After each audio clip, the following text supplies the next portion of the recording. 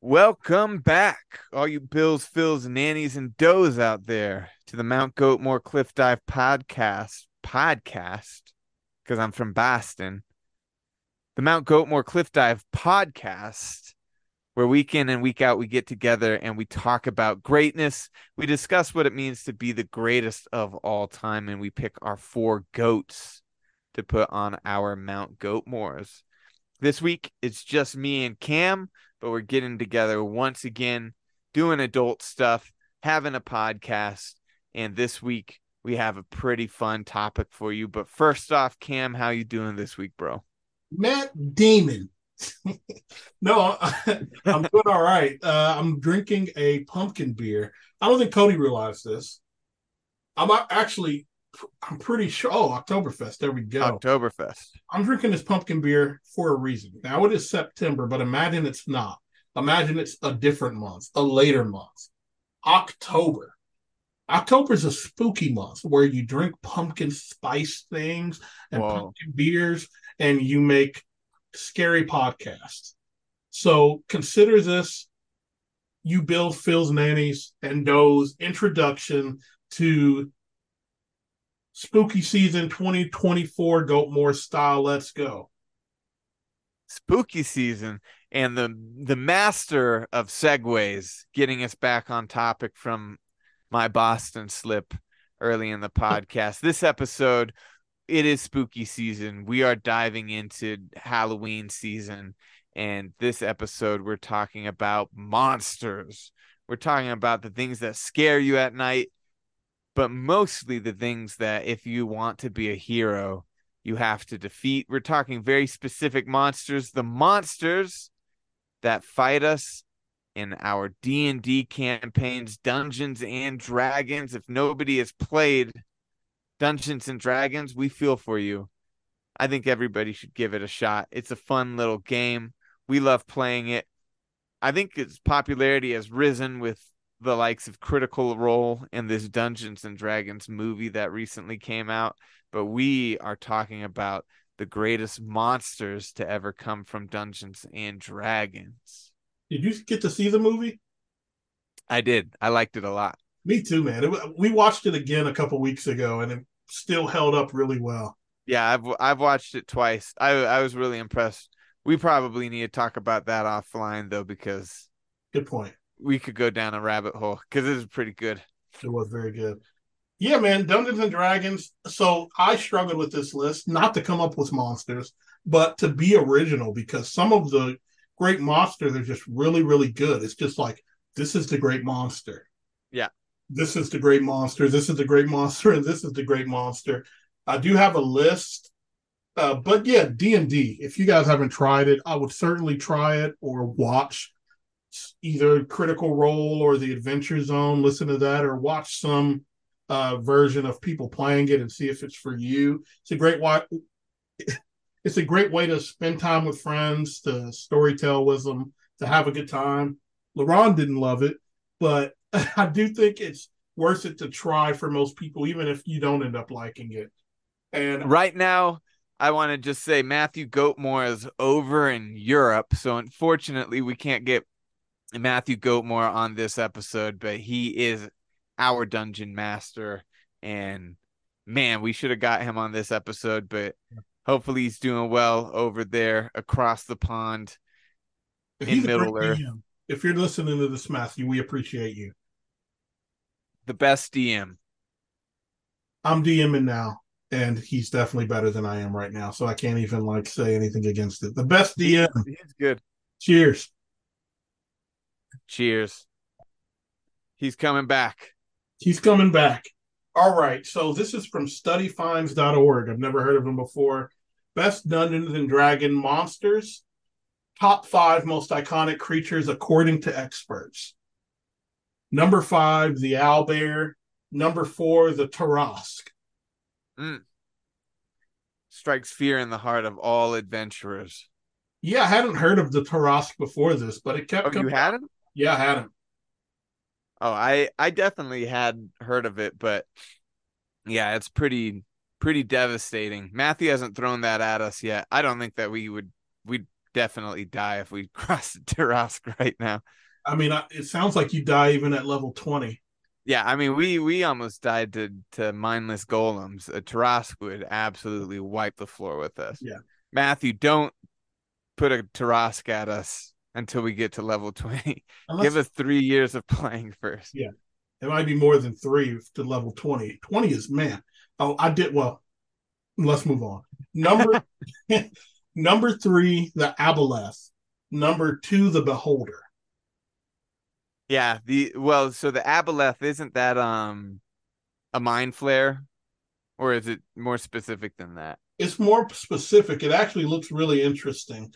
It's it's has like tendrils, and it's similar to a lot of those ones where it has like mind. Uh, it feels like a rawer version of a mind flare almost. I'll Yeah. show you a screen of No, it. I know what it looks like. It's like Cthulhu-esque. Oh, no, no, no. I was thinking of something way different. Yeah, Yeah.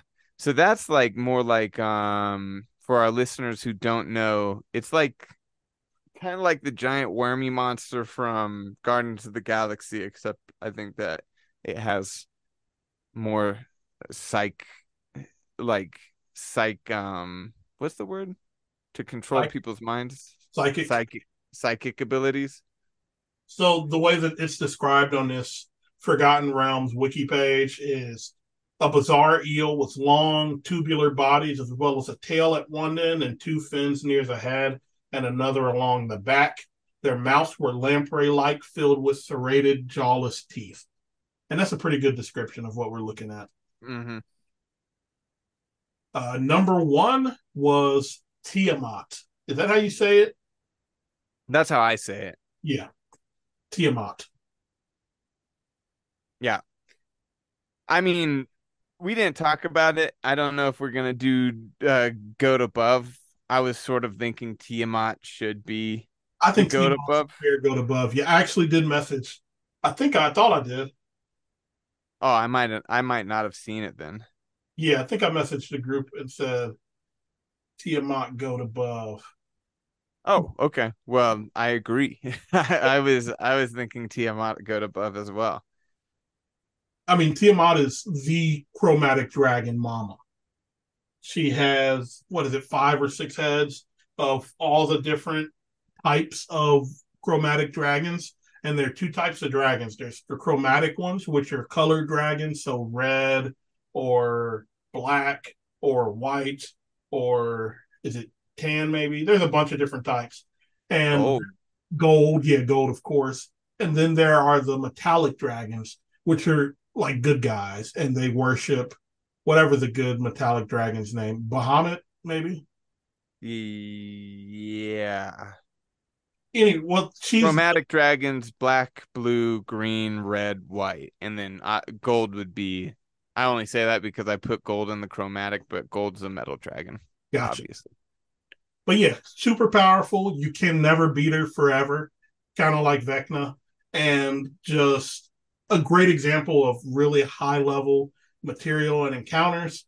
If you ever get to the point where you can fight Tiamat, even if you're like one of the most powerful characters in a campaign, you probably will still lose because she is more than powerful enough to total player kill an entire squad, an entire party. And just the design is great. You've seen designs like this in other things. It's kind of the idea of the Hydra, but turned to be more draconic like as opposed to serpentine. To me, it's like what's the greatest monsters in Dungeons and Dragons?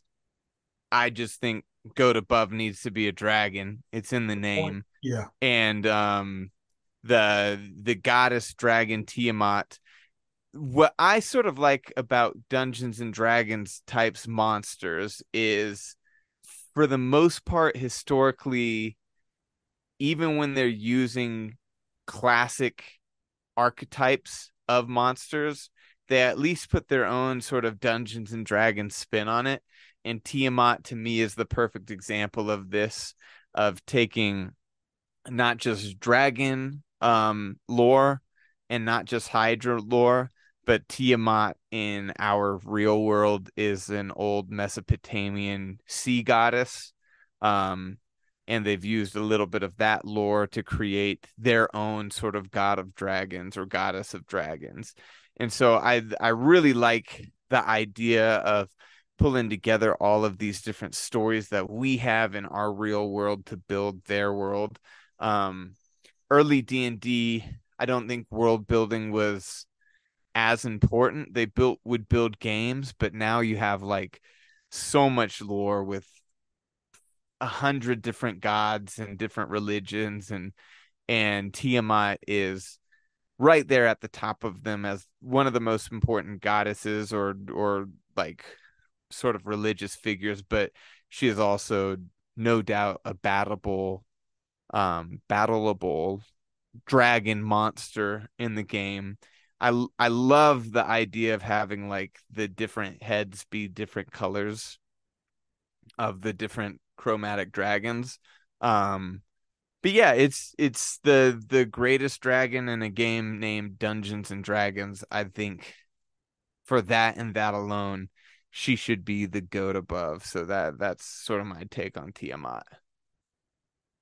And I suppose Bahamut is a strong, but Bahamut's a good guy. And when we talk about D&D monsters, it's much more interesting the ones that we're fighting. Yeah.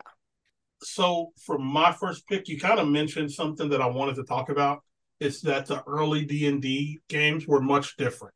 Like the Hmm. first editions where you were weak, you were expected to die and have to make a new character. And it was very much about crawling through these dungeons. And one of the creatures that really took advantage of that early on, the layout of Dungeons and Dragons, the grids, was the gelatinous cube. Mm. And the gelatinous cube is exactly 10 feet tall and 10 feet wide, which just happens to be the typical size of a dungeon corridor. And the gelatinous cube is also almost invisible. And so, like, from a perception standpoint, if you're looking at it, you're lucky to see it. If, say, it has coins suspended in it, I might make a player roll a 17 or something to see it if I'm having them roll perception. And if they don't, they're just going to roll into it and get stuck in it. And they have to do a strength saving check. What it comes down to is the idea of the ooze. The ooze is one of the creatures that you're most likely to find in dungeons, and they're just oozes of some type of matter that are animated for one reason or another. And the gelatinous cube is the most interesting ooze, in my opinion, because of that meta aspect of it perfectly fitting the corridor and requiring you, if you want to get through the dungeon, to bypass it, as opposed to being able to, say, a yellow ooze, you can get away from it because it can only go 10 feet at a time.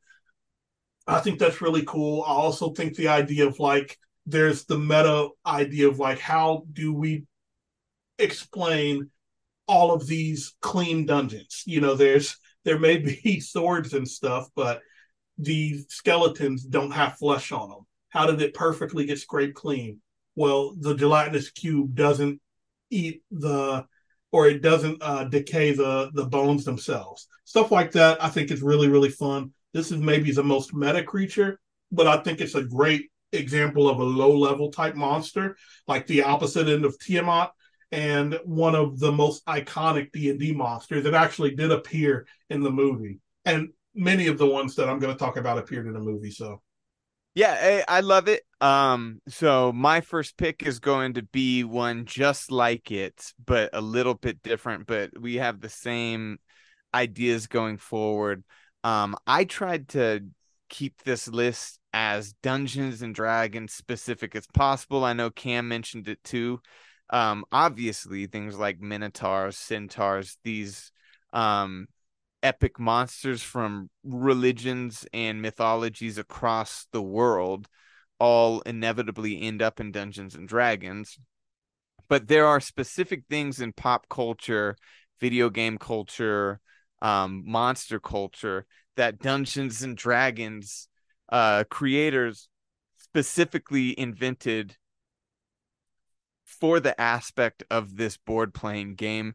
The gelatinous cube is one of the best examples, like Cam said, because it totally fits the board that you're supposed to play on. It was made specifically for this game.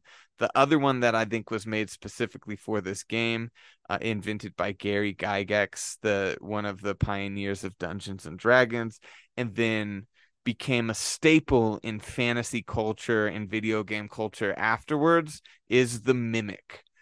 The Mimic was specifically designed with this game in mind to, again, in a very, very meta way that ended up being sort of adopted by nerd culture moving forward. But it's a way of tricking and punishing greedy players. You in this game, you can obviously pick locks and open chests, and as you go through the dungeon, you can loot and open these chests and find cool new things. The Mimic is a monster that looks like a chest, and when the adventurer tries to open it, it opens the top, and the chest is now a giant mouth with huge teeth and a huge tongue, and it attacks you on sight. This is a way of early Dungeons and Dragons making upping the fear factor and the anticipation, where in a very Bloodborne or Dark Souls way, you can't turn a corner and feel safe when you're in these dungeons. Everything feels like it's out to get you. There might be a booby trap anywhere. Like Cam said, you're sort of supposed to die as you fight this dungeon or solve this dungeon. And the Mimics is one of the greatest examples of this that I know of. And like I said, it's been used across pop culture in different monster card games like Yu-Gi-Oh, like Pokemon now, um, and different video games, just like the Dark Souls games. Any type of fantasy game has a Mimic where it's always the same thing. It's a chest that you go and you try to open up, and then you're attacked by a monster that is actually pretending to be a chest. I think it's genius. It's especially genius for the makeup of Dungeons and Dragons and trying to invent this game where you dungeon crawl and you loot, and it creates a jump scare that is very much hard to replicate. In Dungeons and Dragons, you open a chest thinking that you're going to get loot, and now you're attacked and you have damage and you have to fight all this. I mean, I certainly know in the Dark Souls series, these Mimics are so scary. Like, you'll open 10 chests in a row and forget about them, and then your next one you immediately attack. Even if you're fully powered up, it gets me every single time because you just don't think about it. Yeah, Mimic's on my list too. Mimic is great. Like talking about video games, of course, Dark Souls, Final Fantasy, so many different video games. Even Pokemon. That's essentially what Electrode is in the original Power Plant. It's a mimic. The stupid mushroom Pokemon in Gen 5 are mimics. The idea of the mimic was a perfect idea, and it works as like an idea for how to reward and challenge the player. It takes our desire for rewards and messes with it, but they don't just become chess. Chess is by far one of the best ways to use it, but in the campaign I'm running, I just had one that was a whiskey barrel or a mushroom wine barrel, and my one of my characters, I don't remember why, or one of my players decided he wanted to knock on all the wine barrels, and he knocked on one and his hand got stuck because they're not just these toothy things, they're sticky too in D&D. So they have this adhesive and you have to make a strength saving throw to get away from it. Meanwhile, it's trying to chomp you, trying to hit you with its pseudopods, and it became a big ordeal. It was a lot of fun for me and a lot of fun for the players. They can be doors, they can be carpets, they can be mostly wood type objects. What's scarier than a toilet seat mimic? Name it. I can't name it and be Nothing. Nothing. a bidet mimic. Oh, gross. That's tough. But yes, I mean it's a treasure to the game of D&D, ironically. And Yeah. it was my second pick, so So for my second pick, again, I tried to think of something that D&D originated that I've never thought of before. That D&D showed me that when I looked it up, it doesn't really have ties to any sort of mythology on Earth. And some people hate it. I actually love it, but it's the owl bear. The Nice. owl bear is so D&D to me. I think it's such a cool morph of an animal.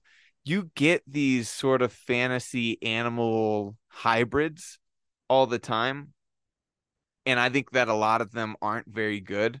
I I think that a lot of times you'll get a hybrid that literally looks like you take the top off of animal and put it on top of the bottom of another animal. Um, Very seldomly do these mix of animals equal a greater thing that could honestly like exist in another reality. Griffins are one of the most perfect examples of a really good version of this, but I think owlbear is top-notch example of this mixing two real-world animals to get an animal that could exist on another plane. Um, there's just something about the shape of an owl and the shape of a bear that meshes really well. If anybody hasn't played, the owl bear is essentially got the body of a bear with the head of an owl. Um, but all depictions of it that I've seen actually look reasonably understandable and fluid. And I think that it's a really cool idea.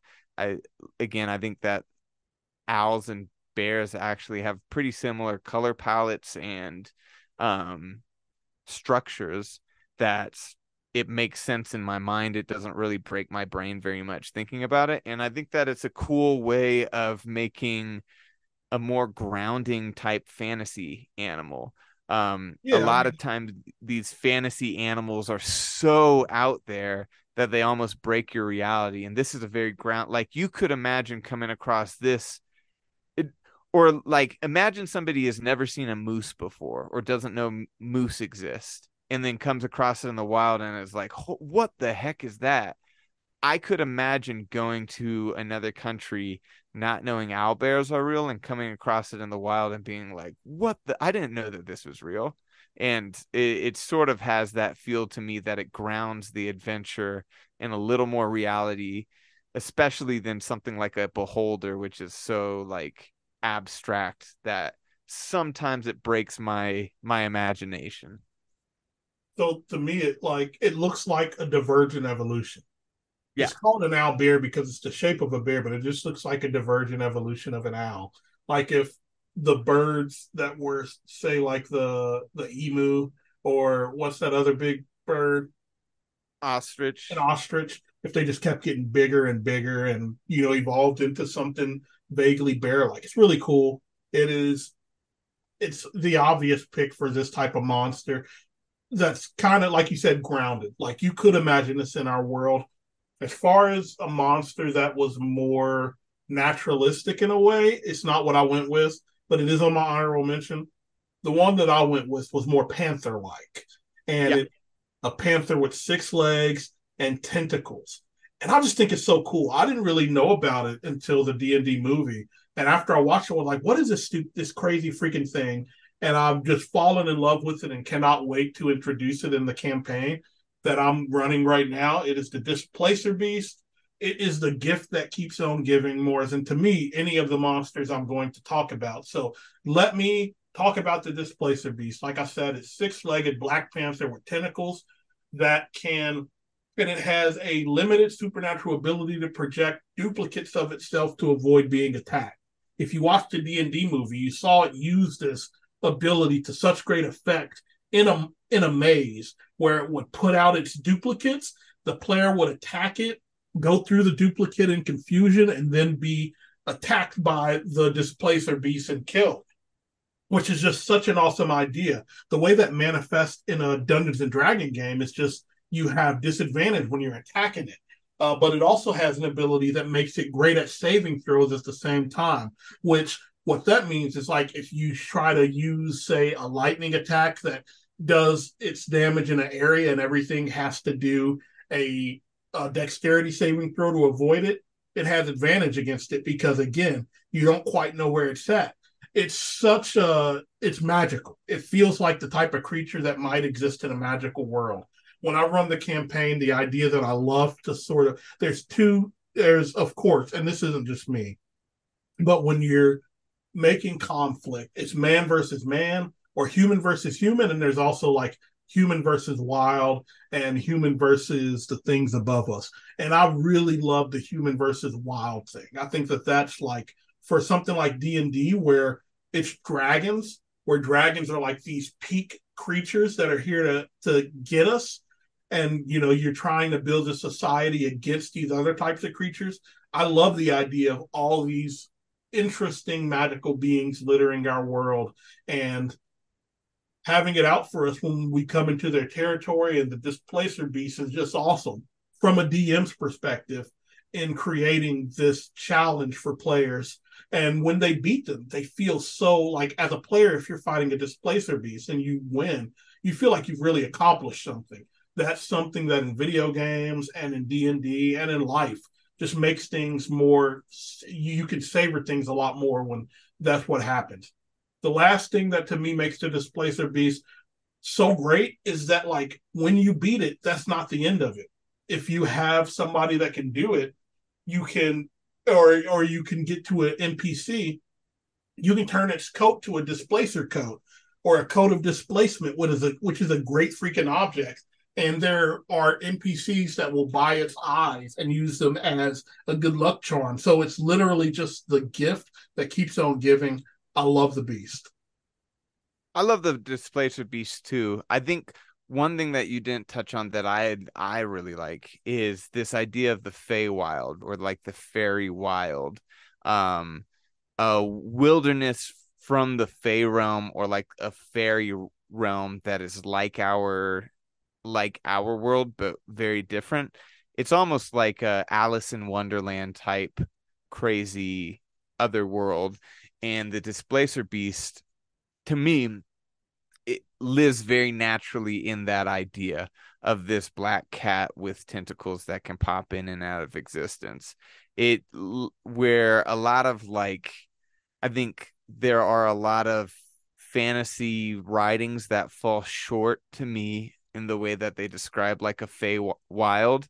Um, I think of it as like really crazy and out there and twisted version of our reality. And this displacer beast is a really good example to me of the way to take that idea and personify it, because we have things like panthers and cats, and in our world they're also very sneaky. They also sneak up on you. They're silent, they're killers.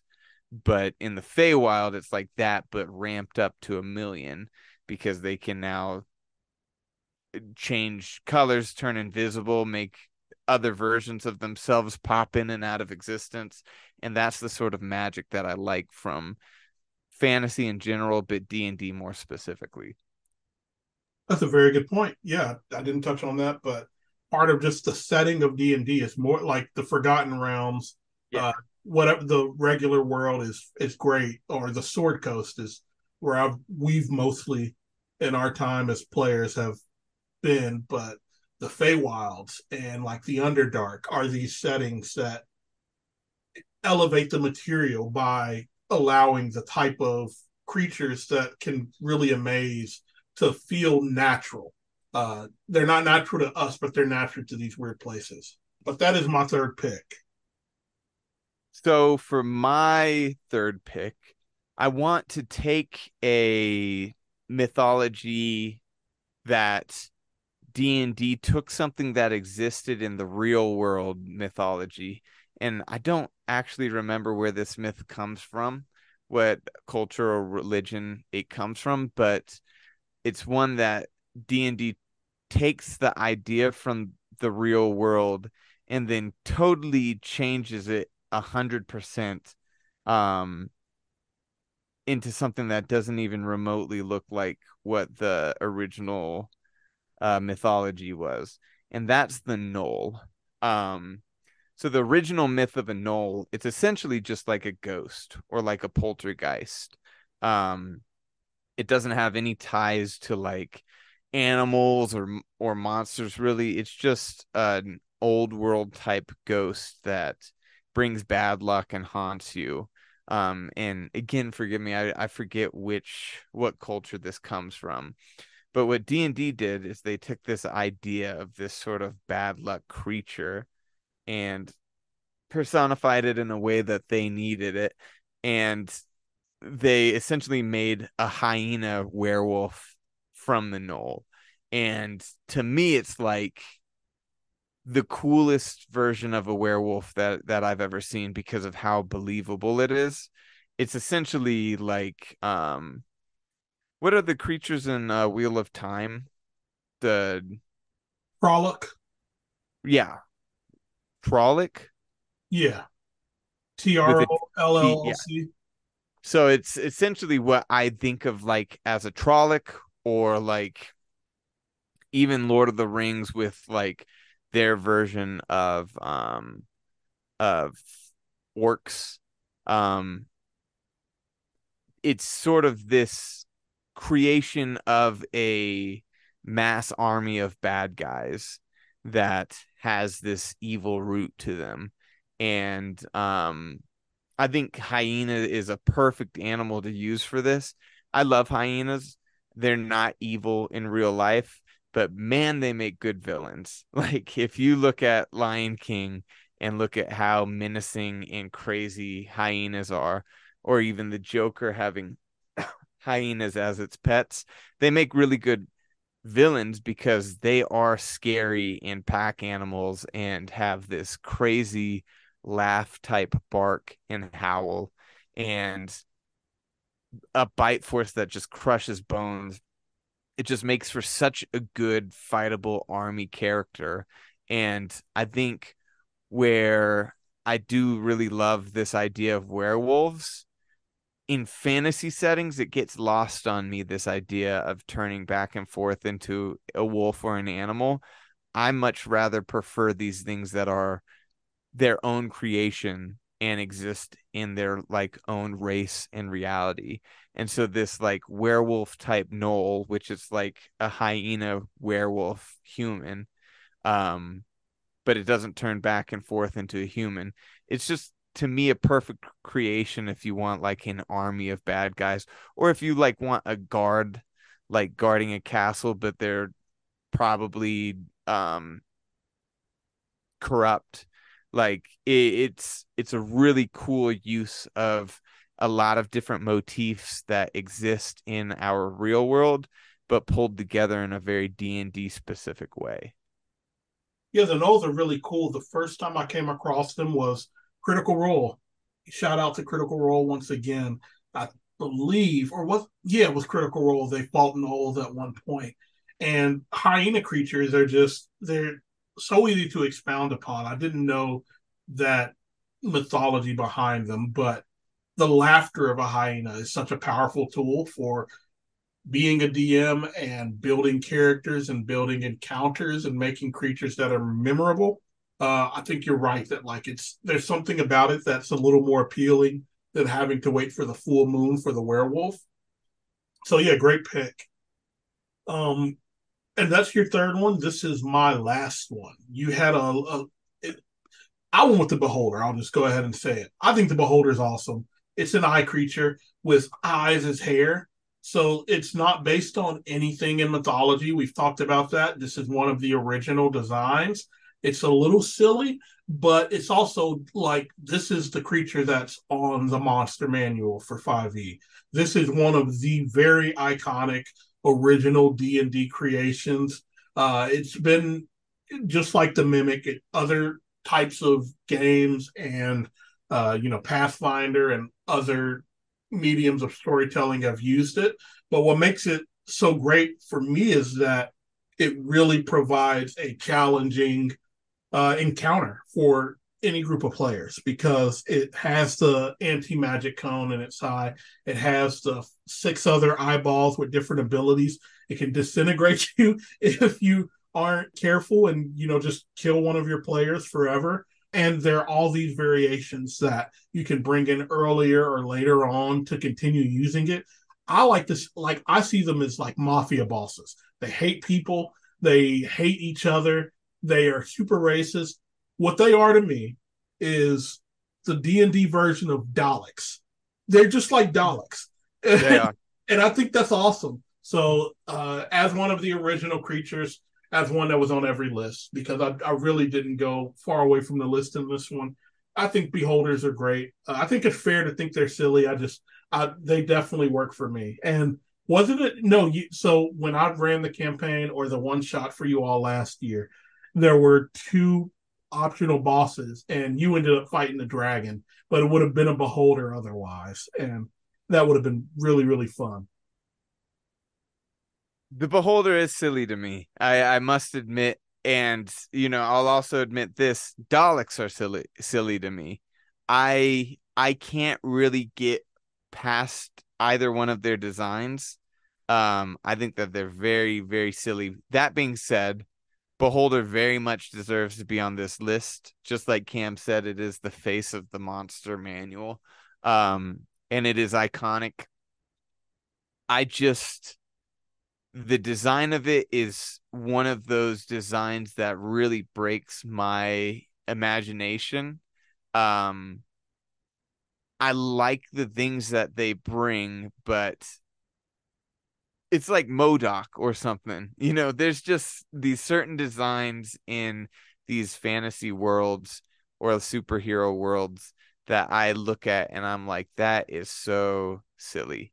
And Dalek's a perfect example. I totally agree. And I'm not saying that it's even bad to have them because you can't really have Doctor Who without Daleks. They're so important.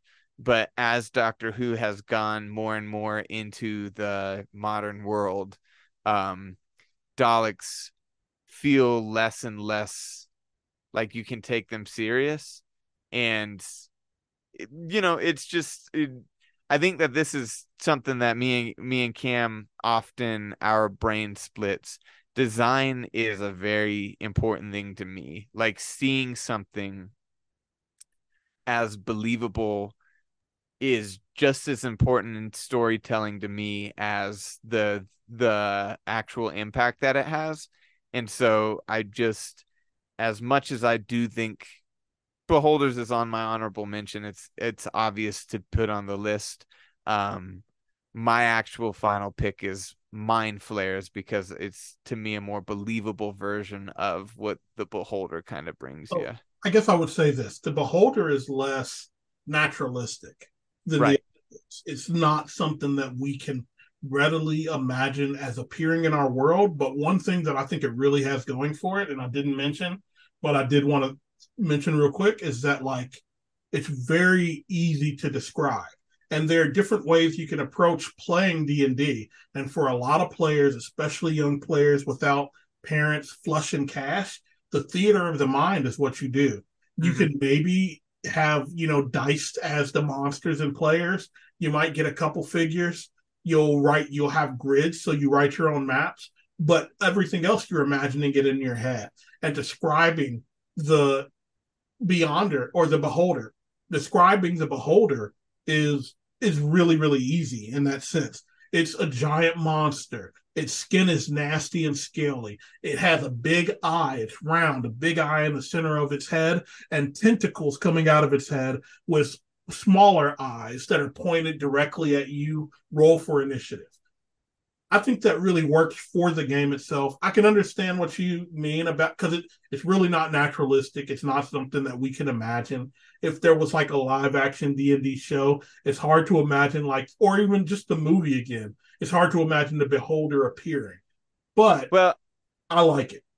uh, and it's not even the not naturalistic thing. It's also not sci-fi enough for me to be able to imagine. Like it has such a quality of a kid's drawing, which to your point, it's great. And I think it's a very useful tool for D&D. But I have a lot of examples of stuff that things that I hold dearly and think are amazing, like the homunculus in the jar in Full Metal Alchemist is silly to me. The little eyeball shadow. That's silly. That's hard. it takes a really grounded narrative and almost destroys it for me. Um, just these things with one big eye and a big mouth across a circle shape. I can't get over the fact that they're all probably partly inspired by the song Flying Purple People Eaters. Like, I just, when I think of the one wing, one eye flying purple people eater, it's just like all of these things that have this one big eye and this mouth that stretches across the face. And so that's the only reason why it's silly to me, is that even for like something that is otherworldly, and I can get behind that argument, is that it's something that, like, Cthulhu mythos type thing, our mind can't imagine it. It's like I would think that my mind could come up with something scarier than that. Um, but I've also not faced it in real life, so maybe having a 10 by 10-foot version of that floating in front of me would freak me out. I'm also guessing that you're not a fan of Mike Wachowski. Well, I am, but he's supposed to be silly. Like that's the thing. He's not the scary monster. He's supposed to be Well, he's silly. supposed to be scary. He just wasn't very good at it. Yeah, because his design's not scary. Like I was supposed to be in the NBA. I just didn't grow to be 6'10". Like it's the design is important to me.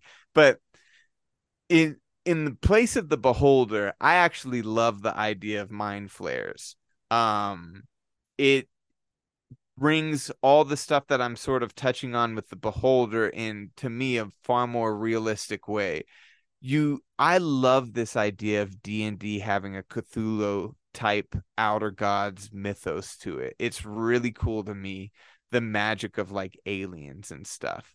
And in the more modern version of D&D, having these sort of beholder and um mind flare aboleth type creatures from Cthulhu myth, I really love. And the mind flares to me are the best version of that. Having the tentacled faces and these hooded kind of cult symbology to it. It's really creepy. It's really otherworldly. Um, and to me, in a game where I often play a fighter, a physical brawler, some sort of physical attacker, mind flares kill me almost every time, because they're all this psychic energy and they're in your head and planting memories and stuff and manipulating with your mind and taking over control of you if you don't have the right stats. It creates a really, really interesting game, in my opinion. Matthew's done it really well in the game that we've been playing with our friends, where it throws in this screwball of not being able to trust what you see because they can manipulate this reality. And I think that that's probably the most terrifying and suspense building aspect of D&D, where I often build my character to be ready to turn a corner and get into a fight and attack. But what if that corner's not actually there? What if that person you're attacking is actually an innocent person? Like, we had an episode in our D&D where my character essentially became a mass murderer because he thought he was fighting bad guys and he was actually fighting innocent people because of a mind flare. And so that sort of stuff is actually real world freaky to me. And I love that additional suspense in my D&D games. The Mind Flayer is awesome. The first experience I had with it was not in D&D. It was in Demon Souls, the Tower of Yeah. Latria. I Mm. started it, and within like 3 or 4 minutes, one of those Mind Flayers killed me. And it was like, holy crap, the stupid tentacle face Cthulhu looking things pissing me off. But Mind Flayers are for sure one of the creepiest and ugliest and most iconic D&D monsters. Unlike, the Beholder and some of these other ones, they are inspired by, the Cthulhu myth, but I think it really works for them. And they still feel unique because Cthulhu is something that you are not supposed to be able to comprehend. You can comprehend the physical essence of what the mind flayer is showing you, but comprehending like the whole reality of it is what breaks people's minds within the game. So there for sure, like you said, that example of somebody killing all these people and it actually being regular people. It's just an awesome idea. It's using psionic abilities to mess with people. It has so much potential in making interesting games. And the Mind Flayer is one of the best ways to do that. So great pick. One of my honorable mentions for sure. Yeah, so that's my last pick. What was your list and your honorable mentions? So I went with, well, we had Tiamat as the goat above. I went with the Displacer Beast, the Mimic, the Gelatinous Cube, and the Beholder. That's right. I went really original today. And my honorable mention were Mind Flayers, the Owlbear, the Rust Monster, Mm, and I went with one specific monster, and I know this is from the movie, but Thimberchod or the Fat Red Dragon from the D&D movie is just amazing. That was yeah, that the was best. It's just so great. yeah, that's so great. Um, my list was Tiamat goat above. I had Owlbear, I had Mimics, I had Mind Flares, and I had Gnolls. And I have three honorable mentions that I don't, oh no, two that haven't been mentioned, one that has been. Obviously, Beholder was on my honorable mention. I have Kobolds, the Dragon People, a really cool twist on dragon lore. Uh, and then I have the Lich, which I think was invented by D&D.